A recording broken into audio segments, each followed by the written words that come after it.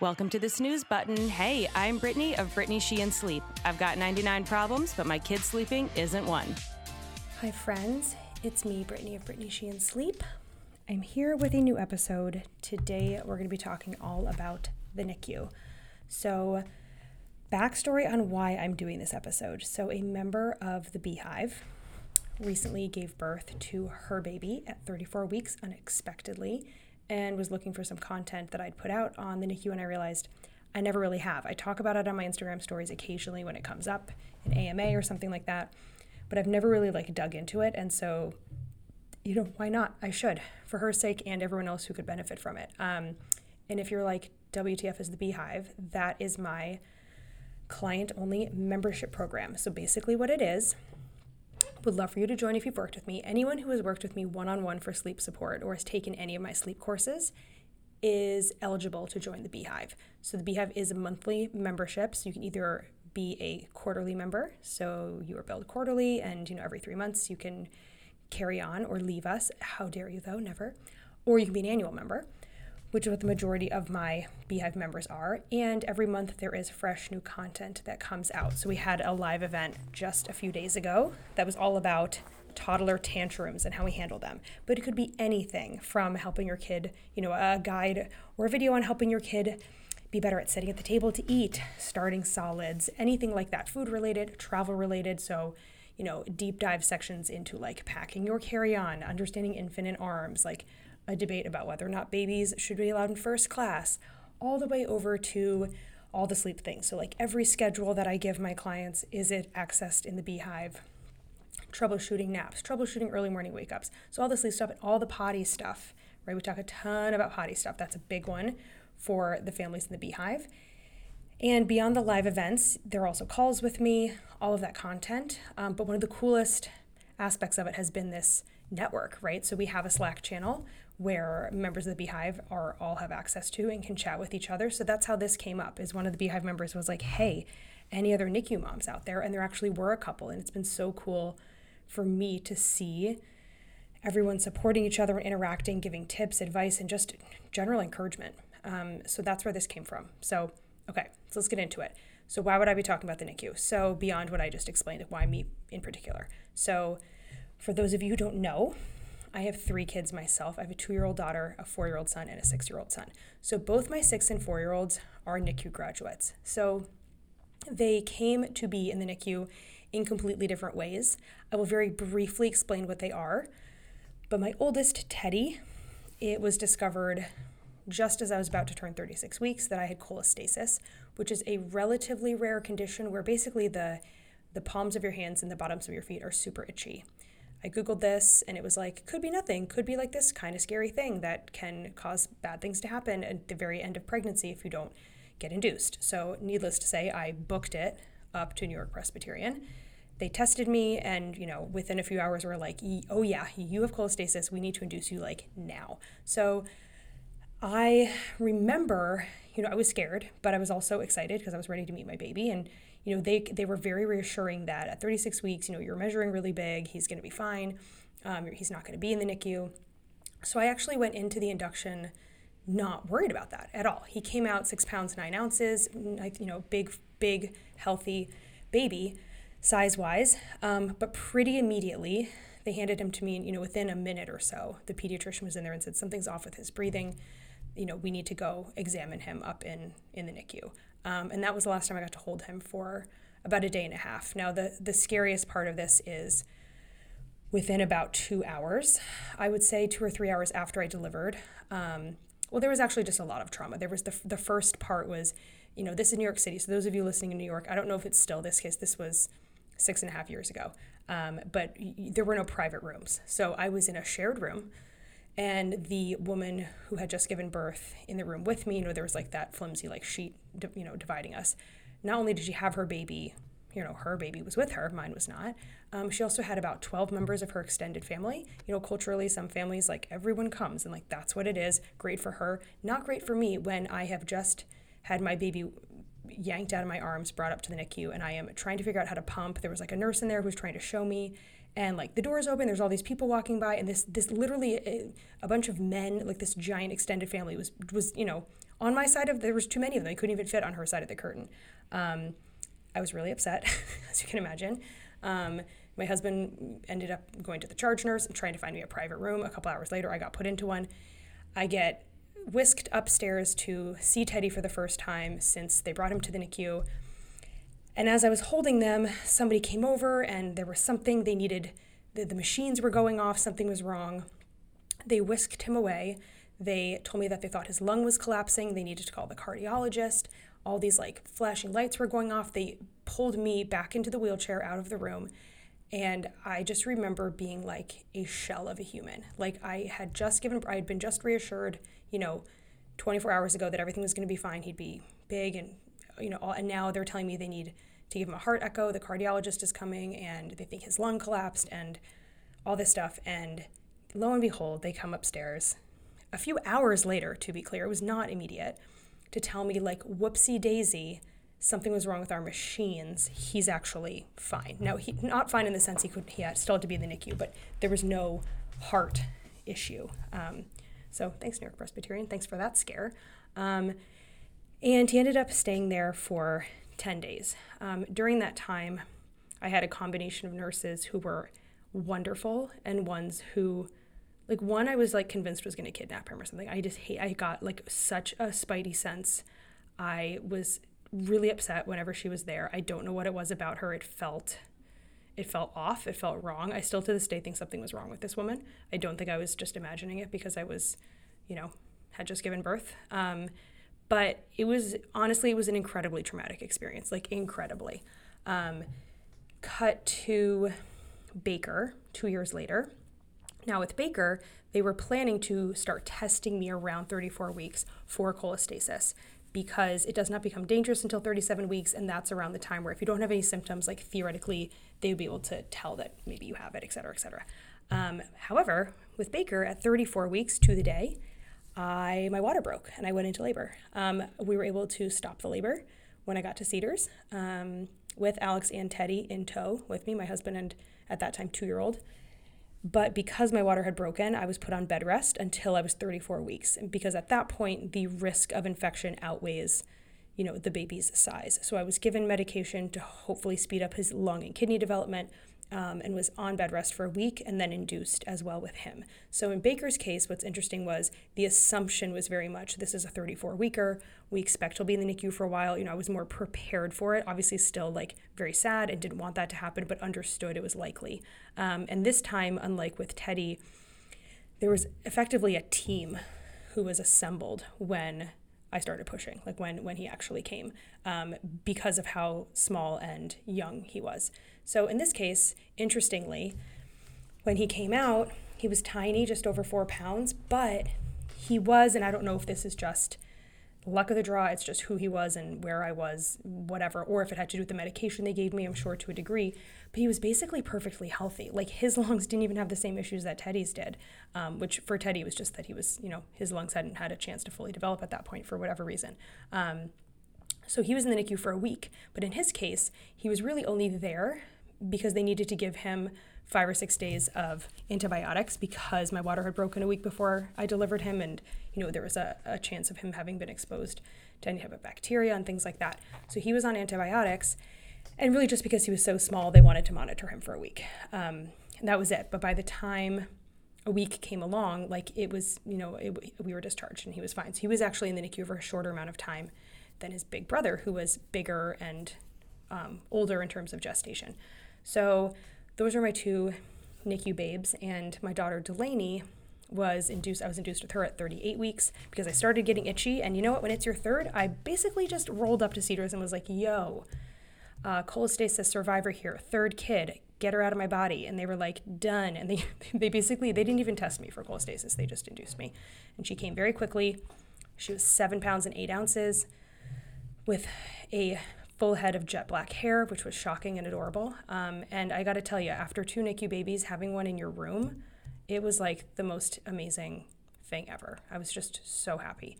So, okay, I want to talk about, if you are someone who's pregnant and is thinking about, why would someone end up in the NICU? What are the chances? So it's about 10 to 15% of babies right now in the U.S. spends any amount of time in the NICU. Now, I think what's really important to understand about the NICU is it's not so black and white. Like, I think a lot of people are really nervous about a baby being born early in any amount. Like, they don't even want like a 37-weeker, which is like funny to me because I'm so desensitized to the whole thing now. But, you know, they're really worried that if the baby is like anything other than completely full term, you know, they're going to be so small, they'll be in the NICU and they'll have all these issues. And the truth is, it's so across the spectrum why babies are in the NICU and for how long. And it is not some black and white thing like, oh, if a baby's born early, like they're really going to struggle. They're going to be in the NICU for a long time.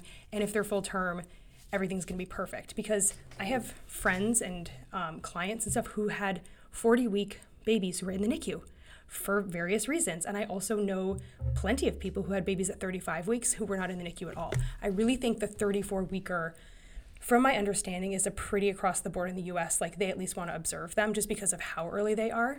But like I said, in the case of Baker, like, chances are, if I was in a part of the country, or sorry, a part of the world where rules are different, it's possible I would have just gone home with him that week. I mean, I was feeding him the whole time. He legitimately had no issues. It was just he's little and we want to like give him medicine to be safe, right?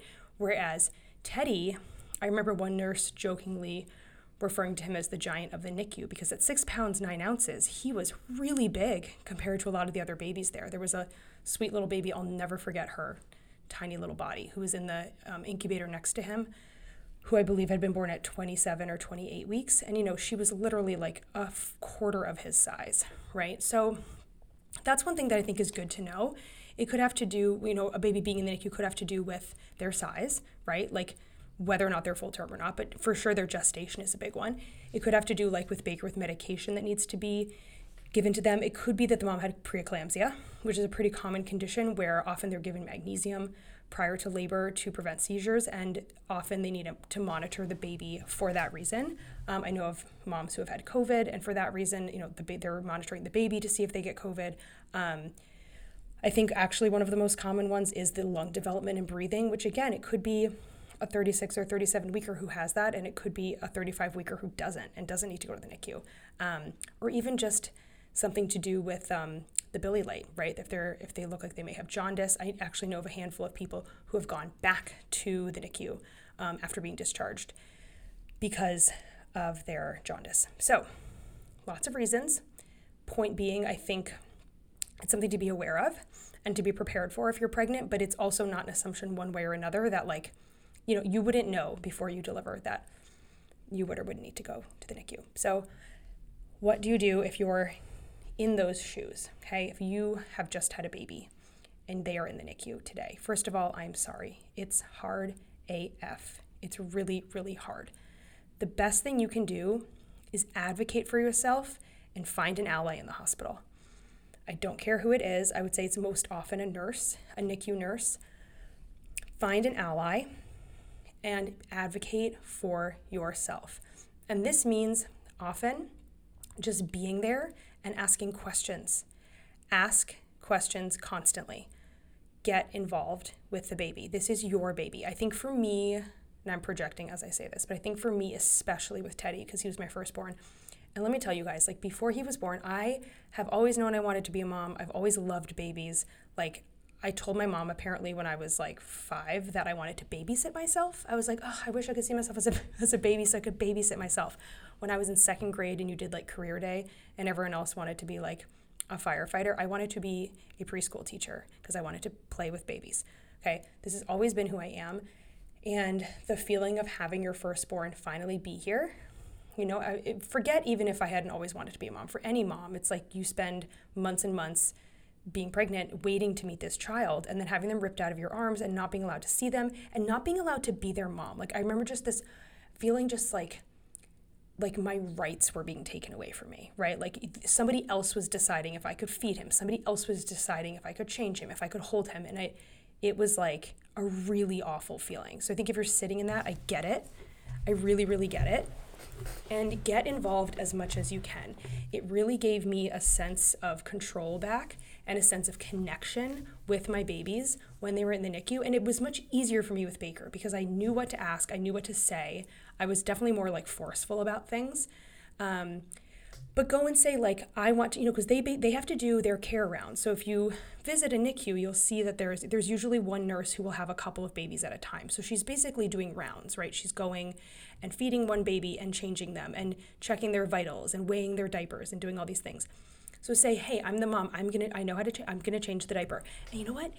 If you know how to do all this stuff and they're trying to give you advice, you can say, you know what? Thank you so much. I've got it. I've actually changed lots of diapers before. I remember being like so annoyed by that, and I know that oftentimes they were trying to be helpful. But it's okay to be like, you know what? I got this. I'm actually good with the diaper changing. I'm good. I know how to hold a baby. Like, thank you so much. But get involved, because it is going to give you that sense of like, this is my baby. There might be things about the baby situation that you can't control, but you can control things like that. So definitely getting involved. Ask them when the baby's fed, how often, ask to see their chart, ask to see what's going on. And I will tell you that I caught a very frustrating mistake and now that I'm, older, it's not that big of a deal, whatever. But at the time with Teddy, I was very emphatic that I wanted to nurse him. Like, that had been my plan. I did. And I think it was the first day, and I had a lot of milk. Like, I had, I definitely started pumping right away. I was sending down to the NICU when I was still, in the recovery wing. I was sending down a ton of milk for him.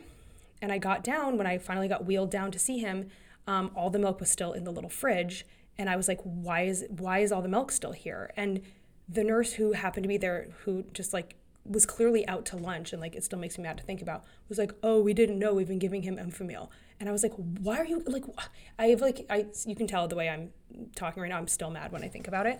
But like, I had been like slaving away trying to create this food for this baby, and they were just giving him some random formula, even though like my cholesterol was right there.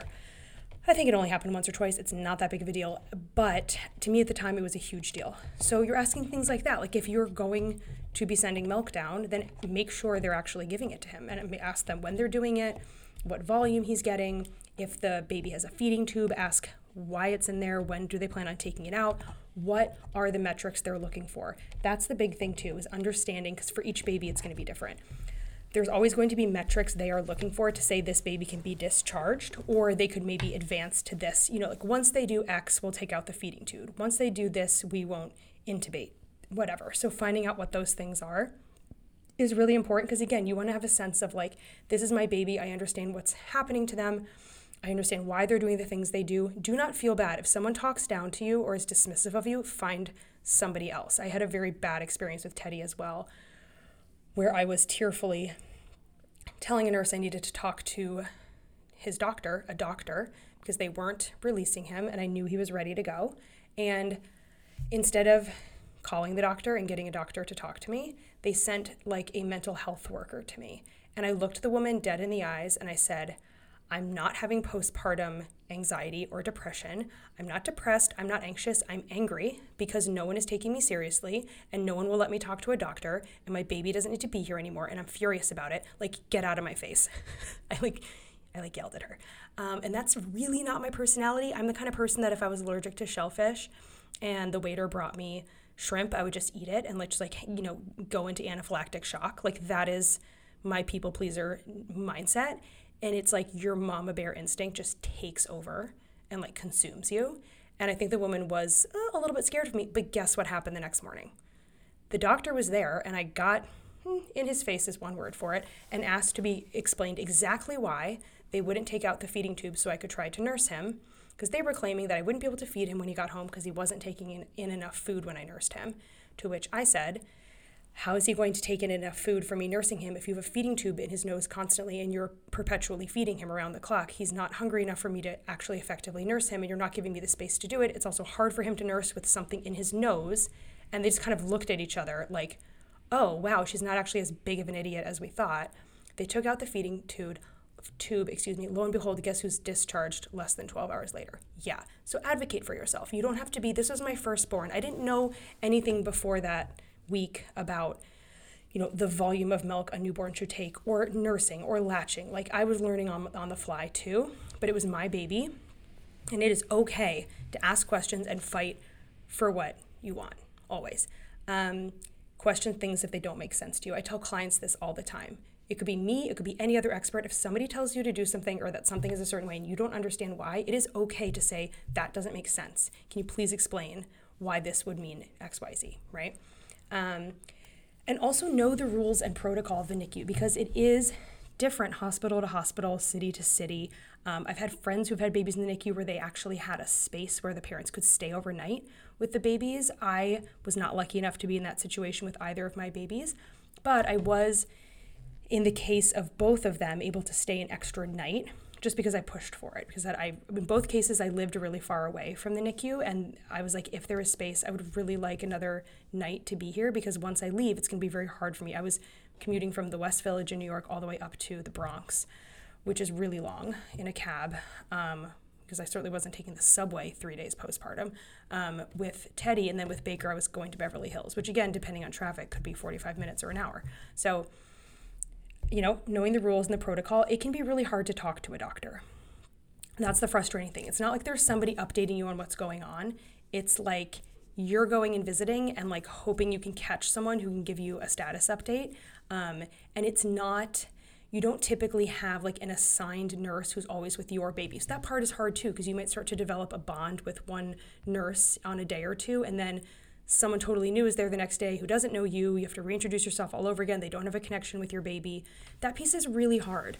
If there are ways for you to request nurses, I would definitely do that, right? If there's somebody that you are connecting with that makes you feel comfortable and safe, absolutely do that. And finding out what the policies are. Are there policies for how often you as a parent can be there? Hopefully not, but if there are, understanding that. If you have other family members who want to come visit the baby, can they? Most NICUs will not allow children, but maybe they have a sibling, and they do. Maybe there's an area the baby can be taken where they can meet a sibling, etc. Like understanding those things. One of the best gifts I was given in the early days of Teddy's NICU experience, I will never forget him. His name was Nuriel. Nuriel was a male nurse in the NICU at New York Presbyterian. I believe it was the first or second night that I had gone home. And I was just like devastated. I remember being in the apartment with Alex, and like I had no access to see him. And the next morning I came in, and I went really early, and Nuriel was still there. And he told me, you can call me anytime. He gave me the number. There was like different pods in the NICU, and he gave me the pod phone number and said, you can call me anytime tonight. I'm going to be on again, tonight, the next shift, and I will let you know exactly what he's doing. I will let you know what his blood oxygen levels are, like his saturation, whatever the things were. It's funny that I can't even remember the metrics that I was at one point in my life so obsessed with. And I would sit and I would pump, and every time I got up to pump, which was every 3 hours, I was listening to a Teddy Roosevelt podcast about his life and his accomplishments, which I had selected to make me feel close to my Teddy, who was in the NICU. And I would call Nuriel, and he would give me an update, and he would tell me he's safe, he misses you, he's doing great, here's we'll see how he's doing in the morning. And it made me feel so much better just to have like a friendly voice on the other side of the line to tell me how my baby was going, how he was doing, because I couldn't be there the whole time, right? So I think understanding though, like, can you check in? I know there's some hospitals that will let you FaceTime in with the baby as well. I know that all nurses are not created equal. I have the mix of that nurse as well as one who, when we were in New York with Teddy, she was actually from Manhattan Beach. And when I got her number, because we loved her so much, her name was Lauren. And when we moved here, reconnected with her and actually like sent her pictures of Teddy. So Teddy was a NICU nurse when he was 2 on Halloween. That's what he wanted to be, because we talked so much about her. And I sent her the picture, and I was like, this is the little boy that you took such good care of. She's really the one who urged me to push with the doctors about getting his feeding tube out. So finding those people is going to be amazing. And you're going to have shitty ones too. I had this one nurse with Baker. I remember I brought down milk for him on the second day, and I still remember she was like, whoa, a lot less than yesterday. Like, what happened? And I was like, what do you mean? Like, what do you mean what happened? I had my colostrum, and now I'm waiting for my milk to come out. I don't have as much milk today because it's the second day. Like, at that point, it was my second born. I knew that was normal. But like, what a shitty thing to say to a mom whose baby's in the NICU. Like, oh, it looks like you're not making enough milk for your baby. Like, I'm sure that's not what she meant, but it was an awful feeling from, when you're in a physical and mental state that's already not your best. So know that, and it's okay to go to a charge nurse or to somebody else and say, I'm not having a good experience. I'd like to talk to someone else. or have someone else involved, because sometimes they do overstep their bounds a little bit, especially if you know what you're doing and you know what you want. It can be really hard. So beyond that, other things I would suggest in the NICU, enlist helpers and accept help. So say to your mom or your mother-in-law, like, I really want to be with him or her all day, but like I have to go home and sleep. Can you sit with him for an hour? Can you call the NICU and see what the visiting hours are? Can you go and feed him for me? Whatever, right? Whatever the things are that you need, get people to help you because they want to help you, and accept the help that you're given. If somebody says, if you have an older child and you have a newborn in the NICU and somebody says, hey, can I come over and play with your toddler so you can go, say yes, assuming you want to go. Say yes, like let people help you out. And I think having, at least for me as a very type A person, having like a plan and a system was really helpful. So in both cases, because the NICU happened to be really far away from where I lived, I really did have a system where I was getting up at a certain time and I would eat like a big hearty breakfast. And then I would bring all my pump pieces, I would bring a book, I would bring some snacks, like whatever I needed. And I would go to the NICU and I would really try to schedule it so I could be there. Like I knew what the feeding schedule was, because they do in the NICU, they feed them every 3 hours. So I would know what time I needed to be there so I could do the feed. So whether the baby was in a place where I was able to nurse them or like it had to be a bottle for whatever reason, I was able to go and be the one to do it, right? Like I was creating that structure for myself to feel involved, to feel needed, to feel like it was my baby and I had this like sense of control. And in both cases, I very quickly found somewhere that I could go to take a break and eat and just get out of the NICU, because it is, in my case, when I was far away, like you want to be there as much as you can, but there's nothing to do besides sit there with the baby, which is all you want to do. But after like 8 hours of that, it's not like you can go lay with them on the couch and snuggle and watch TV or go cook something while they're in the baby carrier, right? It's like you're just sitting and you're listening to this incessant beeping sound and these bright lights. And there's always, 5 nurses running around and there's some codes going off and there might be another family who's there with their baby as well. It's just a lot of sound and stimulation. So in both cases, in the case with Teddy, I was in the Bronx. So there was like one weird steakhouse. I wish I remember the name of it. But I would go to this like weird steakhouse that it was just like me, off-duty doctors, and like firefighters in there. And I would sit at the bar and I would read my book and I would order a steak. And with Baker, a little bit nicer because I was at Cedars-Sinai here in LA, in Beverly Hills. And there was, oh my God, what is the name of it?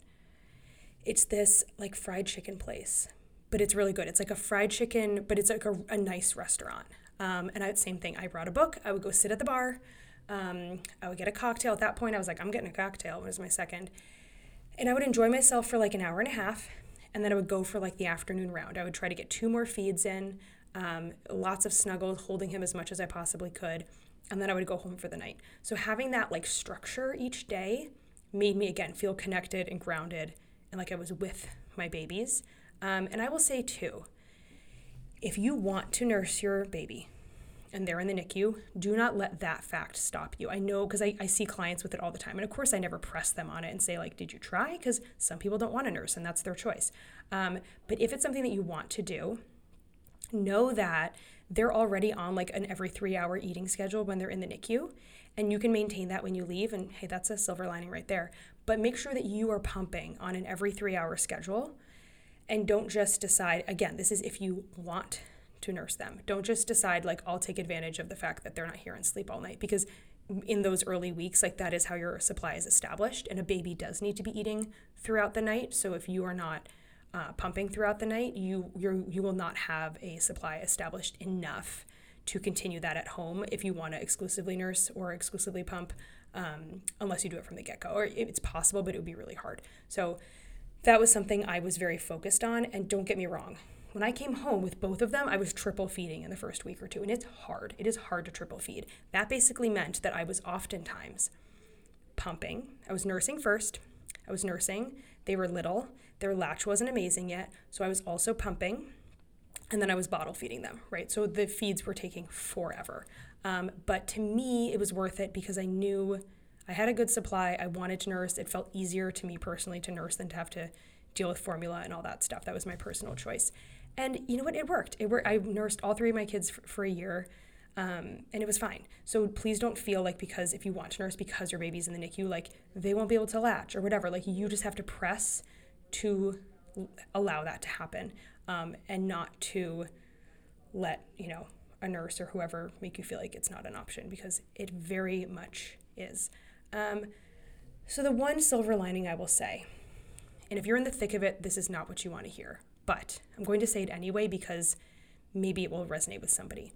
The silver lining of this is if your baby has anything going on that was requiring the NICU, they are in the best possible hands for the most part, right? Like, you don't want to bring home a baby too early if they're having lung issues and have to like race them to the hospital 2 days later. That was the one thing I tried to remind myself is like, I'd rather him stay here for another day than to take him home and have him like turn blue and have to like race down to Tribeca Peds at 4 a.m. Like, that is not what I want to happen. So that's the one silver, or maybe it's silver lining, but one thing to keep in mind. The silver lining I will say is it's true. I mean, most people go home with their babies after 2 days and like you are a shell, you've just given birth and you're like, hello, take care of this human being, keep it alive, feed it around the clock. And it's really hard. And I mean, especially with Baker, when it was my second, I was suddenly very aware of that. I was like, most moms with a 4-day-old are not sitting at a bar having like a yummy cocktail and some fried chicken and reading a book for 2 hours. I don't want him to be in the NICU. I want him to get out ASAP. But I try to remind myself in those moments, like, even though I was setting an alarm to pump every 3 hours, I was getting a lot more sleep than probably the typical parent, was in the first week of life. So I tried to remind myself of those things. And I think, guys, at a high level, let's talk about the trauma.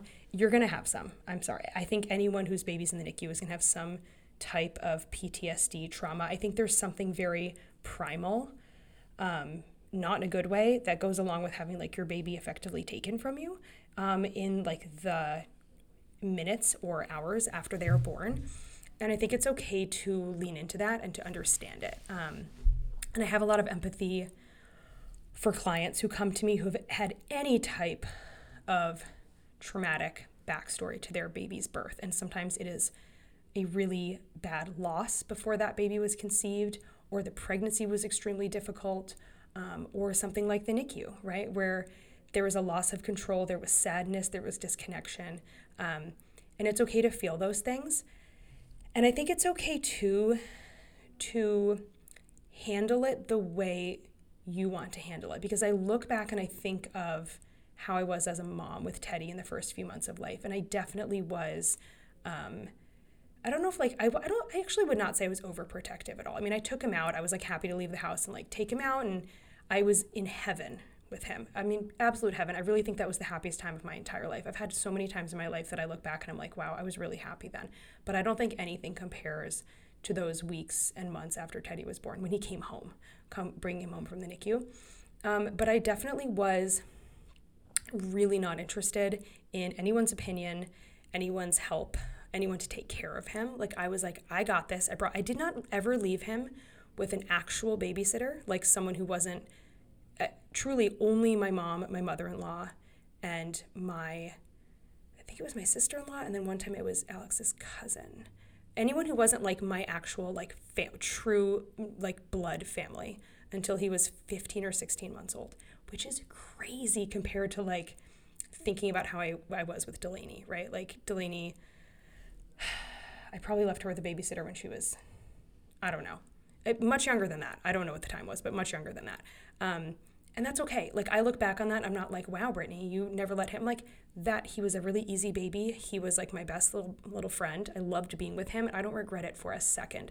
And that's how I try to go through life in general, is like, we can only know what we know in the moment. We only do the best with the information that we have and the set of circumstances that we have. So just let yourself feel what you feel and manage it the way you manage it. And obviously, if it starts to feel unhealthy to you, like you're feeling really bad intrusive thoughts, you're terrified to leave the house, things like that, of course, like absolutely seek medical care. But please don't feel badly about your experience feeling different than other people's, or even how maybe an experience with one child was compared to another. because that's personal to all of us and it's all okay. As long as you are taking care of yourself and you are safe and your baby is safe, it's okay. And I would just like to say lastly that it does not matter if you didn't get to hold them for the first week, for the first day, if they were in the NICU for 2 days or 2 months. I'm telling you right now, not only through my own experience with 2 different kids, but having friends. I have more than one friend who gave birth at 27 or 28 weeks who literally couldn't even see their baby for a bit. Certainly no kangaroo care. There's certainly no, skin to skin. There is zero impact on your bond and your relationship with that baby. Please know that. I understand kangaroo. I understand you, and we want it so badly to hold them and to be with them in those moments. And there is this like grief that goes along with not having the experience that you planned and that you wanted. But I'm telling you all, if anyone is listening to this who's going through it right now, the minute you get that baby into the car seat and take them home and look at them, and suddenly there's no one telling you what to do and how to live and how to be a mom or a dad, you're going to be the happiest parent in the world, and you will see that bond immediately with them. And it will be completely irrelevant how long they were in the NICU and what that experience was. For you, yes, but for your baby, no. They are not going to remember it. And I'm telling you, of all of my kids, Baker actually is my snuggliest one, my little 34-weeker. Even at 4 years, every single day when I get home from work, he runs and jumps into my arms. Every morning when I get him up in the morning, he jumps into my arms and hugs me tightly. He said, "I want to hold you, Mama." All the time he says that. Please know that. That's the little guy that I couldn't hold at the beginning. So very last thing I will say, wow, this is a long episode. My solos are not usually this long. I'm really rambling today. For those of you who know someone who is in the NICU right now, here's my suggestion for you. Give your brother, sister, friend, aunt, coworker, whoever this person is that you love who's going through this NICU experience. Offer them help, but give them concrete options to pick from. Do not say, "How can I help? Are you doing okay?" Say, "Hey, I'm going to help you out today or tomorrow. I can either go to your house, clean out the fridge, whip something up in the kitchen, clean it up and leave it for you in there. Or I can go, walk your dog and I can take your toddler for the day. Or I can drop off a big goodie bag full of snacks for you at the NICU, some drinks, etc. Or I am happy if you need a break from the NICU. Let me go. I can sit with him or her. I had a friend who sat and read a book to Teddy, and I will never forget it. When I had a day where I had to leave, I'd been there too long and I needed to go home. She went for me and sat with my baby and read him a book. And I will never forget it. How much just that 1 hour that she was there when I couldn't be there meant to me. Something like that. Or if you are feeling spineless and grief-stricken and it's hard for you, or for your friend, your family member, say, "I know you're having trouble getting them to explain the feeding tube thing. Let me call. Let me pick up the phone. I will call and find out what's going on. I will go up to, where is the doctor?